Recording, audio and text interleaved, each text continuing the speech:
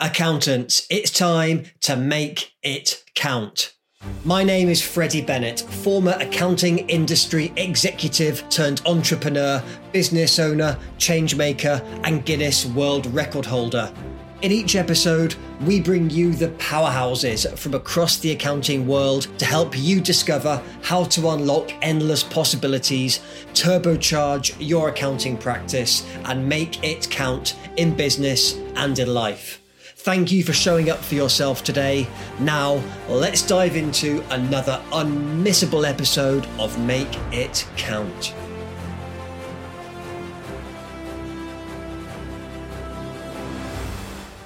Welcome to another episode of Make It Count, and today we are leveling up. This is the first episode live from the Make It Count studio. Today, folks, I do have a real treat for you. I am delighted to welcome Mr. Michael Parker, Director at Mallet McLean and founder of Crux Advisory. Michael, welcome to Make It Count. Thanks, Freddie. Pleasure to have you here. Michael, to get us started off, for anyone that hasn't heard about the legend that is your story and hasn't heard about Mallet McLean, tell us a bit about yourself. Sure. So I guess to start with, I'm a family man. I love spending time with my wife and kids outside of work. And I guess from a career perspective, I originally started out at Deloitte in the auditing department, like a lot of people who go through that Big Four environment. Yep. Spent about 4 years there, working my way to a field manager role, working in both Wellington and in Glasgow over in Scotland. And I guess at the end of that, I'd been working a lot with listed companies and government organisations, but I felt that I wanted to work more with small businesses, have more of an impact, make more of a difference. I felt working directly with the people that own the business would be like a really fulfilling thing to do. So I moved over to Nelson and joined a sort of mid-tier firm over here as a sort of advisory and accounting manager, and learnt the ropes with compliance accounting because I hadn't done any of that yet, and learnt a little bit about how small businesses work versus big corporates and government organisations, which is a bit of a change. Yeah, sort of worked my way into a position of kind of an associate principal type role, but the firm I was at just had a different vision for the future than what I did for the firm that I wanted to be part of. So in 2018, I and my business partner Nathan went off and started a firm called Crux Advice and Accounting. And we set up with the vision of creating a firm that sets the benchmark for the firm of the future. And over the course of about 4.5 years, we built to a team of 9, built a client base from the ground up throughout Nelson, Tasman, and actually, further across the country and internationally even. And providing a lot of business development services, coaching, business planning, strategic planning, forecasting, those kind of things.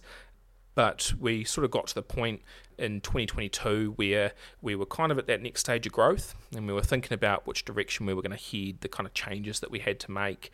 And we'd won a Xero Award in the year before, and we were at the Xero Award ceremony, and we caught up with the CEO of Mallet McLean, Manoli, and got chatting with him, and I'd had conversations with him on several occasions previously, and we'd sort of had a bit of banter about, what if we were to, join forces. But when we both won Xero Awards and got to talking, the conversations became a bit more serious, and we thought, well, actually, we're competing for the same clients, we've got a similar sort of culture, we use similar systems, and so actually, could we do more together? And so, in April this year, we officially merged with Mallet McLean. So the Crux office all got rebranded under Mallet McLean. And we've still got the same team and client base and everything, but just working together to, help clients build smarter, better businesses. I love that. Smarter, better businesses with the powerhouse of, I almost feel like it's like a Romeo and Juliet story of these two powerhouses merging together, hopefully with a happier ending than Romeo and Juliet, I'm sure. But Michael, let's go back right to the beginning, when you were growing up. Are you literally living the dream right now? Did young Michael always want to go down this accounting route, or was it something that happened a bit more gradually? So I guess a lot of people wouldn't know about my background. Young Michael, when I was at college, I was a bit of a menace, to be honest. Nice. I got pretty much expelled from school. I worked in a whole heap of different industries over a very short period of time, trying to figure out what I wanted to do when I was about 16. So I spent some time in the vineyards in Marlborough. I spent some time as a mechanic. Went off to do an apprenticeship and like being a linesman. Unfortunately, I wasn't really made out for physical labour, and so I sort of decided to go back to school and try and actually, it was probably a little bit of laziness. I didn't want to be working, but I managed to get university entrance, and I was like, well, what am I going to do? I may as well go to university. My partner was heading off to Wellington to go to university as well, so it kind of made sense from a personal perspective. But I had no idea what I wanted to study. And so I always liked cars, and I was like, well, if I go and do a business degree, then maybe I can start a business that has something to do with cars or something I enjoy. Yeah. It's broad enough. And so I went to Massey, did a Bachelor of Business Studies, and, actually started to do quite well during that period. I kind of proved to myself what I could achieve. And made the Dean's List, and won various awards and scholarships. And then we had some people from Deloitte come in and talk to us about careers and internships at the Big Four. And I quite liked what they were saying in terms of the culture of those organisations and the opportunity. And I just thought, well, it's a good thing to do over the summer. I'll apply for an internship. One thing led to another. I got the internship, and I found myself with a grad role. Yeah. And then I found myself 4 years deep into working at a Big Four, which was a bit more challenging than I had have expected at the start. And I guess when I was coming into the business degree, I was sort of thinking I could do that and then get out and start my own business and something else that was of interest to me. But I found myself actually really enjoying accounting because of the broad range of different businesses we work with, and actually understanding how they work. I still have a passion for setting up businesses and owning different businesses. My wife and I own a retail shop called Palm Boutique, and we've just dabbled in different things here and there. But ultimately, there's no better job in my opinion, because we just get exposure to so many different industries and businesses far beyond what any other occupation does. So I love it. I think that's such a powerful point, because so many times in our lives, we either put ourselves in a box or we allow ourselves to be put in a box. But I think if you can be successful in that accounting role, then you get so much of your own destiny. You get more control, more confidence, more choice. You get to make more of a difference. You get to make it count for more businesses, which I think is such a powerful reason. So for anyone who's considering a career in accountancy, be able to tap in not only to that variety of clients, but also just that wealth of knowledge from different leaders, different businesses, different industries. It opens up a whole world of opportunity. But I wanted to ask you as well, Michael, that you mentioned that Big Four journey. Obviously, I've been in a similar position, went through university, joined a different Big Four organisation. And again, I felt the pressure to conform and the overwhelm. And we all kind of know what that career entails when we sign up for it. How did you feel on that first day when you walk into that Deloitte office and it all feels very imposing and grown up almost? And what did you feel on those first days? And how did you manage your career in that quite high pressure environment? I felt really just like a fish out of water. For the first year of my career at Deloitte, I felt like I really didn't know anything about accounting, because you study accounting at university and you learn the sort of theory, but it's sometimes not that applicable to in practice, particularly when you go into something like auditing. So it was a real sort of shock to the system. But in saying that, they actually have really good training programs at those Big Four firms. I often say to people when you're looking at going to a Big Four that you almost get like 10 years of experience in 3 to 4 years. Definitely. And you just learn things you would never learn in any other place, and you get the sort of work ethic that is very hard to come by, because at the end of the day, a lot of the team are in it, you're all in it together, and you're working 60 to 80 hours a week sometimes. Yep, for I know big well. projects to meet, really important deadlines. And it's a pressure cooker environment, but when you're young and if you know it's for a limited amount of time, then you just soak it up and you see it as an opportunity and an experience and a way to get ahead in your career. Yeah, I think I certainly remember that with my role. It was enjoyable. It's a weird way to say, but and I think you have to have done it to be able to know the feeling. But when it's 11 o'clock at night and you're there as a team in the trenches, and it is quite a bonding experience. And I think it is super powerful to help people understand that they can smash those self-imposed ceilings that they put on themselves, because we all say to ourselves, I could never achieve that goal. I'm never smart enough to be in the room. I couldn't do those things. But when you put yourself in that environment, then you prove yourself wrong. Then you prove that you are capable of things that you could never even imagine. And I think, I'd love to know your opinion, but that's certainly what that intense Encountering experience provides. Yeah, definitely. I mean, when I started out at Deloitte, in my grad year, I was on an audit it was the Earthquake Commission, and obviously this is around the time that Christchurch earthquakes happened, so it's pretty big stuff and complicated. And I remember thinking at the time, I would never be able to lead this job. This is so much work. It's so complicated. I don't understand, half the stuff that the people were talking about in the team. But, a couple of years down the track, there I was sitting there leading the team on that same client, audit. So in that pressure environment, you just have to push through. And when you do, then you start to realize actually you can achieve a lot more than what you perhaps think. Definitely. Was imposter syndrome ever something that crossed your mind? Oh yeah, definitely. And throughout my career, not just at Deloitte. But yeah, I mean, early on at Deloitte, sitting there thinking, how did I even get this job?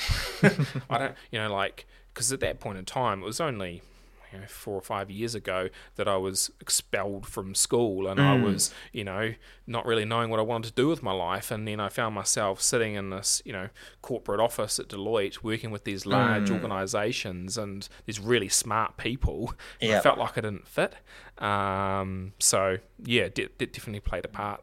You know what? It actually gives me a lot of hope, the fact that you said that, Michael, because it was exactly the same for me. When I went into that corporate world, I felt I didn't go to the right schools. I didn't know the right things to say. I didn't know how to network. I remember on the first day when everyone's doing the whole networking thing and that whole nice to meet you. Oh yeah, so-and-so. And I was there in the corner just saying free coffee. They give you free coffee. I couldn't believe that I could just have unlimited free coffee. I didn't have to buy it. And I was just there knocking back 8 cups of coffee and just because it was free. But we do feel like a fish out of water sometimes, and it can be a difficult feeling. But someone told me a long time ago, it's when we feel like an imposter, when we feel like a fish out of water, we should take that as an indicator that we're actually on the right path, because that means we're stepping outside of our comfort zone. And if we should always be in those positions where we're not the smartest person in the room, because that means we're learning and where we're striving to do better for ourselves and do better in our careers. And I guess one of the significant influences in my career early on, a guy called Michael Markham, who is a director at Kendons. He was actually a manager at Deloitte when I was there, and he was my mentor. And he talked about the fact that when you're sort of working at the edge of your capability, right at the edge between, it's really uncomfortable, but you can still just do it, you can still just make it, that's when you get the most learning and the most development. And it was just I found a really fantastic way to think about it and to change that mindset. Definitely. And we could always take 2 different options. We could look at things as a threat, something that's going to stall us, that will trip us up, or we can look at it as an opportunity, a catapult, something that's going to propel us forward. And that's our choice. I believe no one can determine the path we take apart from ourselves, but we have to step up and see that opportunity to control our own minds and our own actions. Absolutely. Perfect. So we've had the time at Deloitte, and I know that time after about 4 years when we still feel like a bit of an imposter, but it's also quite nice because we've had a couple of promotions and the pay's getting quite tasty and everything else. And then the choice comes, do I stay or do I go? What's running through your mind then? So I'd just been on secondment over to the UK, and that was quite a cool experience. And I came back and I just didn't have the same passion for it that I did. And I felt like I was looking at that career path ahead, and I sort of thought, do I really want to try and, become a partner in a Big Four accounting firm in audit. I felt like I'd learned a lot, and that was awesome, but I didn't want to leave it too long and resent being there. Yeah. So, and also my wife and I, we wanted to come back to Nelson. I'm originally from Marlborough. Blenheim's a bit small for me, so Nelson was the place. And we wanted to come back here to start a family. So I guess at that point in time, we started to think about things, and we made the call that, we'd head back this way. And then it was like, what do we do? What do I do career-wise? And I looked at a few corporate roles, but ultimately it was the accounting and advisory side of things that really interested me because of the variety and the range. Yeah. And definitely. And did you, when you were looking at that next step, it's a strange question to ask, but do you ever stop and wonder what would have happened if you just said to yourself, as I had on many times before I left that Big Four corporate world, it's not the right time, it's a bit too difficult. If I just stay here where I'm safe, just a couple more years, just the next grade, just another one, it's not the perfect time. Do you ever stop and wonder what would have happened if you just carried on that path? Occasionally, but I don't think I have to look far to see how it would have looked, because there are the odd person that are still there or in similar roles. And in fact, someone until just recently, a friend of mine that was in a similar role that actually has just exited and gone into a small firm. Really? So, but I know people in partnership level in the Big Four, and look, it's suited to those people. That's their thing, and they're good at it, and they enjoy it. But for me, it just, I don't know, I definitely would have resented being there in the long run. I think that's something when it comes to our goals and our objectives. If it's all very well if you're chasing a goal that you want, but when you get to that stage in your career or your life, when you think, what am I chasing this for? Who am I actually pretending to be to get to this next level? I think it's really powerful that you made that probably quite scary choice that I'm going to go a different path. And when you went into that more, I say that more leadership and ownership role, did you always want to be a leader? Did you always think you were naturally cut out for leadership? No, not particularly, because I was a bit more, reserved. And like you were saying, those networking events, I would often stand in the corner, and I wasn't really that outgoing, didn't really want to engage too much. But I've come out of my shell a bit as I progressed through my career. But I think for me, back then, I sort of thought, well, being able to sit in the background and just be a really strong technical person, that was appealing to me. But as I've grown and as I've worked more with businesses and I've come out of my shell, I have definitely enjoyed the leadership type kind of side of things. I am a big picture thinker, and I also like to empower teams to get the most out of them. I really enjoy seeing other people grow and develop. So that sort of is, I found myself enjoying more the leadership side of things. Yeah, definitely. And I think you're right that it challenges an assumption, because I was there as well in terms of at the networking events. I'd usually be at the bar, to be honest, because that would help my confidence. But you say, I'll just a couple more, then I'll go and shake some hands. But I think it dispels that myth that to be a leader, you need to be loud, you need to be extroverted, you need to be the center of attention in the room. I think a truly powerful leader is someone who, first and foremost, can lead themselves, who can be true to their values, to their philosophy, to their way of thinking, and being congruent to those things as well. But I mean, I'd love to know your side of it, but surely anyone who is an introvert can still be a powerful leader. Yeah, definitely. And I think I've got a better understanding of the different styles of leadership, particularly as we've through the Crux journey and now with the Mallet McLean journey, because at Crux, Nathan and I are very different personalities, but we both complemented each other really well, and the business succeeded because of our differences, I think. And likewise, as we've merged, and with Mallet McLean now, there's 4 main directors day to day in the Mallet McLean Tasman office. Again, we've all got different skill sets and different leadership styles, but they really work really well together. We know what each person's strengths and weaknesses are, and we wear relevant hats within the business that fit those strengths and weaknesses. I don't think that there's a particular sort of personality type or whether you're introvert or extrovert, that makes you a good leader or not. It's about self-awareness of, what you're good at, what you're not good at, and being able to position yourself from a leadership perspective in line with that. Definitely. Yeah. And I have to ask on that whole strengths or weaknesses argument, because if you look at the business world, you look at LinkedIn, people generally fall into one of two camps. Yep. They either say, double down on your strengths, or they say just focus on fixing your weaknesses and your development points. What's your opinion on it? I think just be authentic. It's one of our core values at Mallet McLean. And I think if you try and just always show the good bits, and then, people don't believe it. It's not coming across as genuine. Yeah. So, we like to walk the talk, and for example, we have a business coach who we work with, and we're part of a business coaching group with other accountants, and we talk to our clients about that. We're not ashamed of the fact that we need coaching as well. Yeah. We practice what we preach. We're authentic. We're not perfect. And again, having formed Crux and built that from the ground up, that was a really valuable learning experience, because we learnt to build a business. Definitely. And we didn't buy fees. We built it from scratch. We learnt about marketing. We learnt about, strategy. And, that really helped us to be better advisors. But we're able to identify what mistakes we made to then help people avoid those mistakes in their business. And we're very open about that.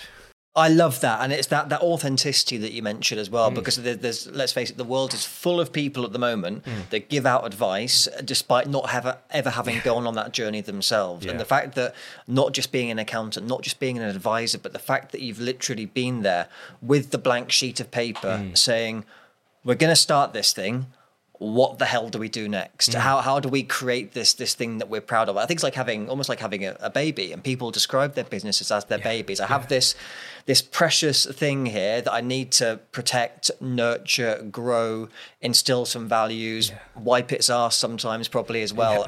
It's like when you get home from hospital and you just think, how do I do it? And was that scary when you and Nathan were just there saying like, we're going to do this? What do we do next? It was a little bit scary because I had just had my first child, so needed to... Which was more stressful, by the way, the first child or Crux? Actually, the first child was pretty easy. It was the second child that was more stressful. I know that feeling. It was a combination. Having to bring in the money to support the family, because my wife was a stay-at-home mum, and at a very early stage of business, we kind of needed to generate good profitability from day one, from a startup business. That was a little bit stressful, but on the other hand, it was really exciting. It was really cool to start with a blank canvas. Like, what is our name? Where does Crux come from? We had all sorts of names. Some of them were terrible, and we did engage some help for this. But it was quite a fun experience. And I remember this. Myself and Nathan, we were doing like a bike trip down to Queen Charlotte, and we stayed overnight at my family batch. And we just sitting there with a piece of paper, writing out different ideas of business plan ideas and names and all sorts of things. And it was fun. Yeah, it was really fun. And do you feel the pressure? You mentioned, say, having your baby, having your family.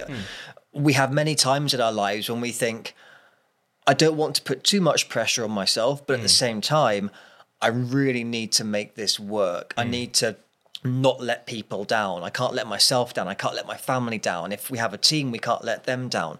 Did that pressure ever feel like it was getting too much, or did you manage it? Early on, through, I think, just an experience, it was particularly stressful, and it felt like a fair bit of pressure. But I think as the business grew and we just got more experience in running a business, it really felt like that pressure or that stress went away to a large extent. It's not like all of a sudden, we had this big business that was pumping out, massive profits straight away overnight. It was just that I think the mindset changed. Yeah. And I was sitting there, I was thinking, like, really, I'm a resourceful guy. I have my qualifications behind me. I have my experience behind me. Worst case scenario, this doesn't work, and I can go get a job at a corporate organisation as a CFO or something like that, or another accounting firm. Yeah. It's not the end of the world. So I think my risk tolerance changed as I grew into that role within Crux. I think, as you say, it's natural, and we speak to clients as well, and they're the same.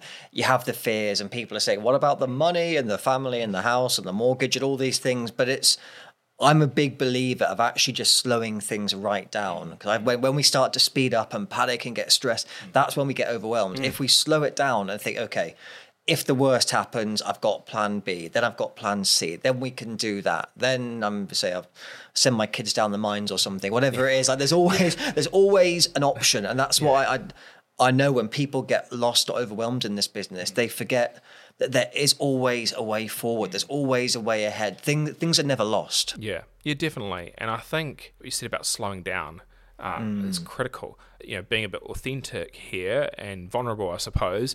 We did make some mistakes early in Crux. Like, for example, we would take on, we'd say, any person with a heartbeat and a wallet, basically, as a client, because we felt that pressure to have to generate money to support our families. But had we slowed down a little bit, we would have perhaps, grown a bit quicker in the long run or been a bit more successful sooner because we would have been able to identify who our actual target audience are, who our target clients are, and gone specifically after them. Because what we found is we got full very quickly from a capacity perspective with clients who actually weren't the right fit for what we were trying to build. We'd set up this brand Crux, which was meant to be setting the benchmark for the firm of the future, and we were doing individual tax returns for rental properties, which someone has to do them, but it wasn't aligned with what we wanted our brand to be. So that was definitely a learning experience throughout that process, and a mistake that we made because of the pressure. And if you could have your time again, if we wound back the clock, say, right, we're back here again, you and Nathan, blank sheet of paper, what would be the main things that you would have done differently, if anything? So probably just to say no more. We said yes to too much stuff. And if we had been a bit braver, a bit bolder, said no, but actually got ourselves out there a bit more, then we probably could have created sooner a business that better aligned with our brand. Also, I guess, like from a marketing perspective as well, putting ourselves a bit more out there in a way that aligned. I look at some of the other accountants around the country, and there's some that really stand out. The guys at Next Advisory, for example, they're doing some fantastic stuff on their podcasting. And I think if we had done something, along those lines, perhaps that would have taken our business in a slightly different direction. But in saying that, 4.5 years, 5 years into it, we certainly got to a point we were really proud of. Yeah, definitely. I don't know, Michael, this whole podcasting thing's overrated, I reckon. You'd never get me doing a podcast, that's for sure. But I think on that, you're right. There's always opportunities to learn. And if we always believe that if everything's going perfectly, then we're usually either not pushing ourselves hard enough or we're not setting bold enough targets. But one thing I heard quite recently is that when it's a form of self-betrayal when we have certain goals and we have certain plans, but our actions are incongruent to them. So we say we want to do one thing, but our actions take us a different direction. So we say we want to be this bold new accounting firm, but then we're saying yes to anyone with a heartbeat and a wallet. But it is all part of that learning journey as well. And if we didn't learn, then there'd be nothing to grow from. Yeah, definitely. And I think sometimes it just takes someone from an outside perspective to show you that that's what is happening. We had a business plan and we tried to hold ourselves accountable to that, myself and Nathan and a team. But it was when we brought in some external help, we engaged a guy called Mark Greer from Bisdom. I think you've had on the podcast previously. Previous guest, definitely. So Mark's awesome, and he sort of showed us through a different lens our business and sort of made us realise that we'd been, again, making some mistakes in the way that we were bringing in or choosing who we were going to work with, and the way we were structuring things. And so then we were able to adapt based on that. And what's really important at that point is that we joined one of his coaching accountability groups with some other accountants. And so when we had that business plan in place and we set those actions, we had the accountability from our peers to ensure that we did the things we said we were going to do. Definitely. So that was really helpful. And now that's something that we want to be delivering. So we're actually looking to set up a coaching group ourselves for other accountants having been through that experience. Definitely. And I think that's, again, it's saying that you've been through the experience, so you are best positioned to serve. It's one of my favourite phrases. We're best positioned to serve the person that we used to be. And that is always something worth it. We can read all the books, we can watch all the videos, we can listen to all the podcasts, but unless we've actually been there in that person's shoes, saying, I know how you're feeling right now. I suffered like you suffered. Yeah. I know where the landmines are. I know where the gold mines are. And this is the way ahead. To be able to tell that story is just unstoppable. Yeah. You can just, avoid so many mistakes and really shortcut the road to success by, leveraging other people's knowledge. If we had have met Mark earlier or John Scholl or, Manoli earlier in our journey, then I'm sure we would have probably cut down in half the time it took to get to where we were.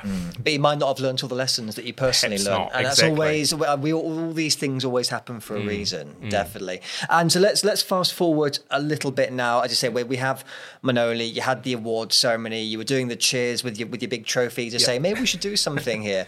When that merger became, when that vision became more of a reality, again, it's another change, and you had a team that you're responsible for. What runs through your minds in terms of, we're going to bring these two firms together, it's two teams, it's two cultures becoming one. What goes through your mind, and then how do you take those steps forward to make it happen? So firstly, we really wanted to think about our culture at Crux and the Mallet McLean culture, and whether there was a fit, whether our core values were sufficiently aligned and whether our why was aligned. And we felt it really was, especially from the leadership perspective. Yeah. And, we wanted to ensure that we could bring our team along the journey with us, and that this was going to be a beneficial thing for all the stakeholders, for us as the, leadership group, and for our shareholders, for our employees, for our clients. So there's quite a lot of in-depth thinking that went into it and planning together to determine, okay, is this the best thing for everyone involved, and how are we going to go about doing that? Yeah. And change is hard. It certainly is. Is really hard to get right. We made mistakes, but none of them were catastrophic. And again, we learned from them. But it's hard for staff to go from an environment, even though we had really closely aligned cultures and core values and whatnot.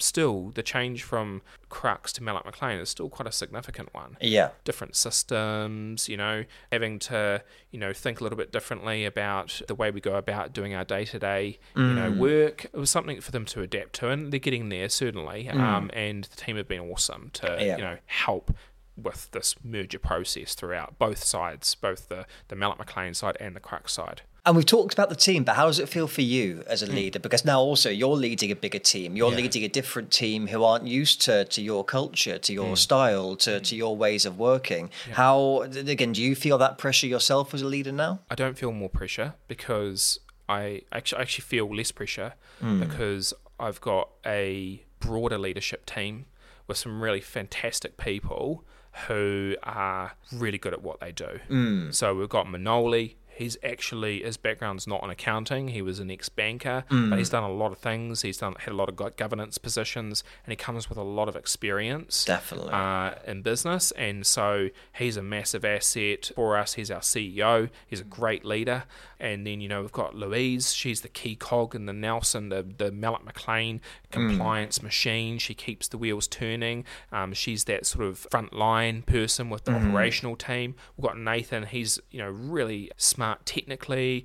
He's the tax guy. He's also a really good operations guy. And then I'm sort of more in the marketing and sales space and doing a lot of business development stuff alongside Manoli. So you bring all of us together and got a lot more capability. And so it actually gives you a lot more comfort that you've got a really good team, really good leadership team around you. Definitely. And I'm going to drop another one of my favorite quotes in here, that it's sometimes easier to lead a kingdom than it is to lead yourself. And I think because we all have these thoughts, these stresses, these dramas, these troubles going through our mind.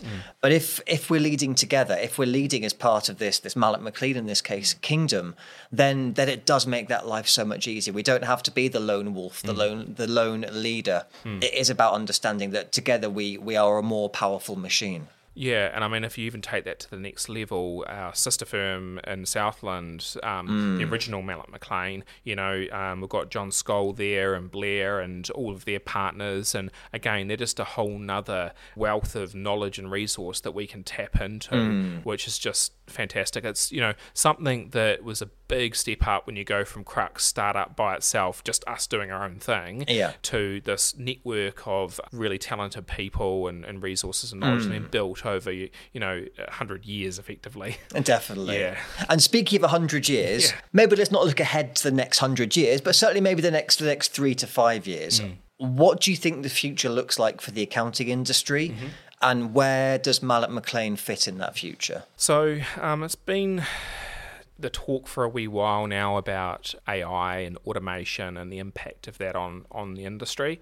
And I think the industry's got a little bit complacent because there's been a lot of talk about it and it's just not happened. And so people are like, oh yeah, they've been talking about that for years and it's never really happened. But I think it's going to escalate pretty quickly. You can see the developments in the likes of ChatGPT and other AI tools out there, and it's only a matter of time before the accounting industry is massively disrupted, in my opinion. However, I view that as a risk, but I also view it as an enabler. For a business like Mallet McLean, where we're very much focused on adding value through business development services, business planning, coaching, all that kind of thing, that are more human, they require that sort of human perspective. It actually frees up our time and gives us better information and better resources to be able to help our clients more effectively. So I'm actually quite excited about the future of the profession. And you can already see in the past sort of 5 to 10 years with the likes of the Gap and, resources like that, the broadening of the services that an accountant typically provides to the client. I think you're right. And the opportunity for disruption and to do things differently, the opportunity to make it count in the accounting industry is certainly there. Statues are not erected for people who play by the rules, who follow the norms, who don't do things differently. And that is why it's so important to light your own path sometimes and to really look how can we stand out in a unique way that isn't going against our values or who we are or what we do. And I know through working with you all, through seeing everything that the Mallet McLean does, both here in the north of South Island and in the south of South Island, the future is absolutely bright. We are coming to the end of this episode, unfortunately. Now I wish we could talk about this forever, especially now we're leveling up here in the Make It Count studio. Exactly. But obviously, Michael, as is tradition here on Make It Count, we do have the secret final question, which is where the previous guest gets an opportunity to ask a question of the present guest. And so this is your secret question that I haven't even seen myself. But okay, it's not a bad one. So your secret question is, what is your biggest career regret and what lesson did it teach you? Oh, that's a hard one. Usually people say there's either so many or not enough. So either way is good. There's not enough because I feel that every decision that I've made has led me to the point where I am today. Saying that, perhaps not taking some time to head overseas and, well, I spent a little bit of time overseas, 3 months at Deloitte in Glasgow, but I think perhaps it would have been cool to spend a couple of years over in the UK and try a few different things in the corporate sector. Probably would have given me a bit of a broader experience, but also life experience in a different way. Definitely. Yeah, that's probably something that I sometimes sit back and go, I wish I had done a bit more of that. Yeah. But there's always the opportunity to do so. And as you say, I'm a big believer in never having regrets because everything is a lesson along the way. Exactly. My biggest career regret was locking myself out of a hotel room naked while at a work conference. But unfortunately, we are out of time here on Make It Count. That's definitely... that's... It depends what you're talking about cutting off, Michael. That's the thing, because it was very cold in that hotel corridor. But anyway, this is about you, not me. If people have enjoyed what they've been listening to today, I'm going to start that again because I can do it better. If people have been powerfully affected by what they've heard today, if they want to talk to you, if they're interested in that accountability group for accounting firms that you mentioned, how do people find you? Where do they get in touch with you?